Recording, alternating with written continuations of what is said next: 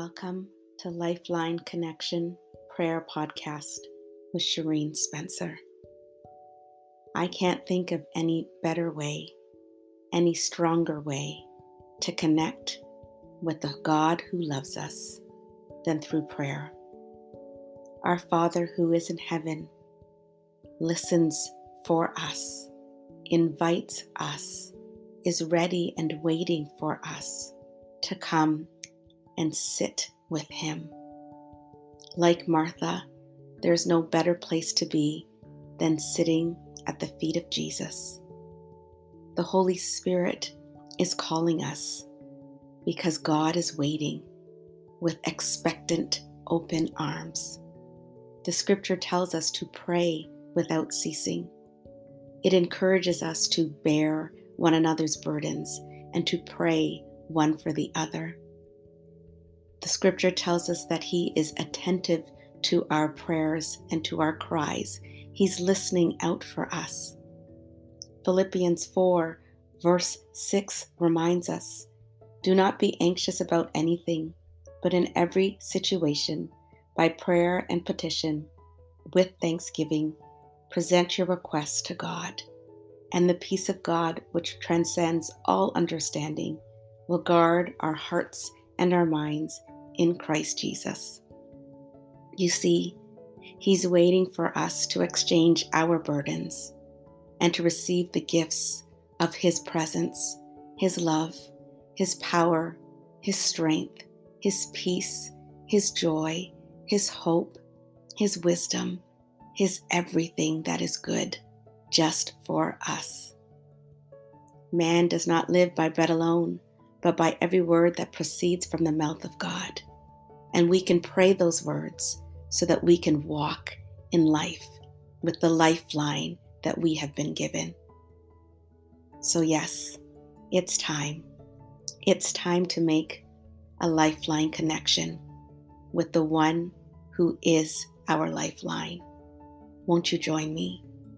Let's go together in prayer and expect great things from our God.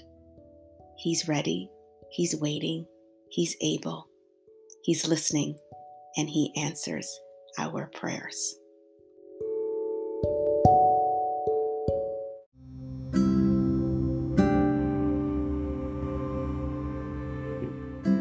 My prayer with you today: run your race.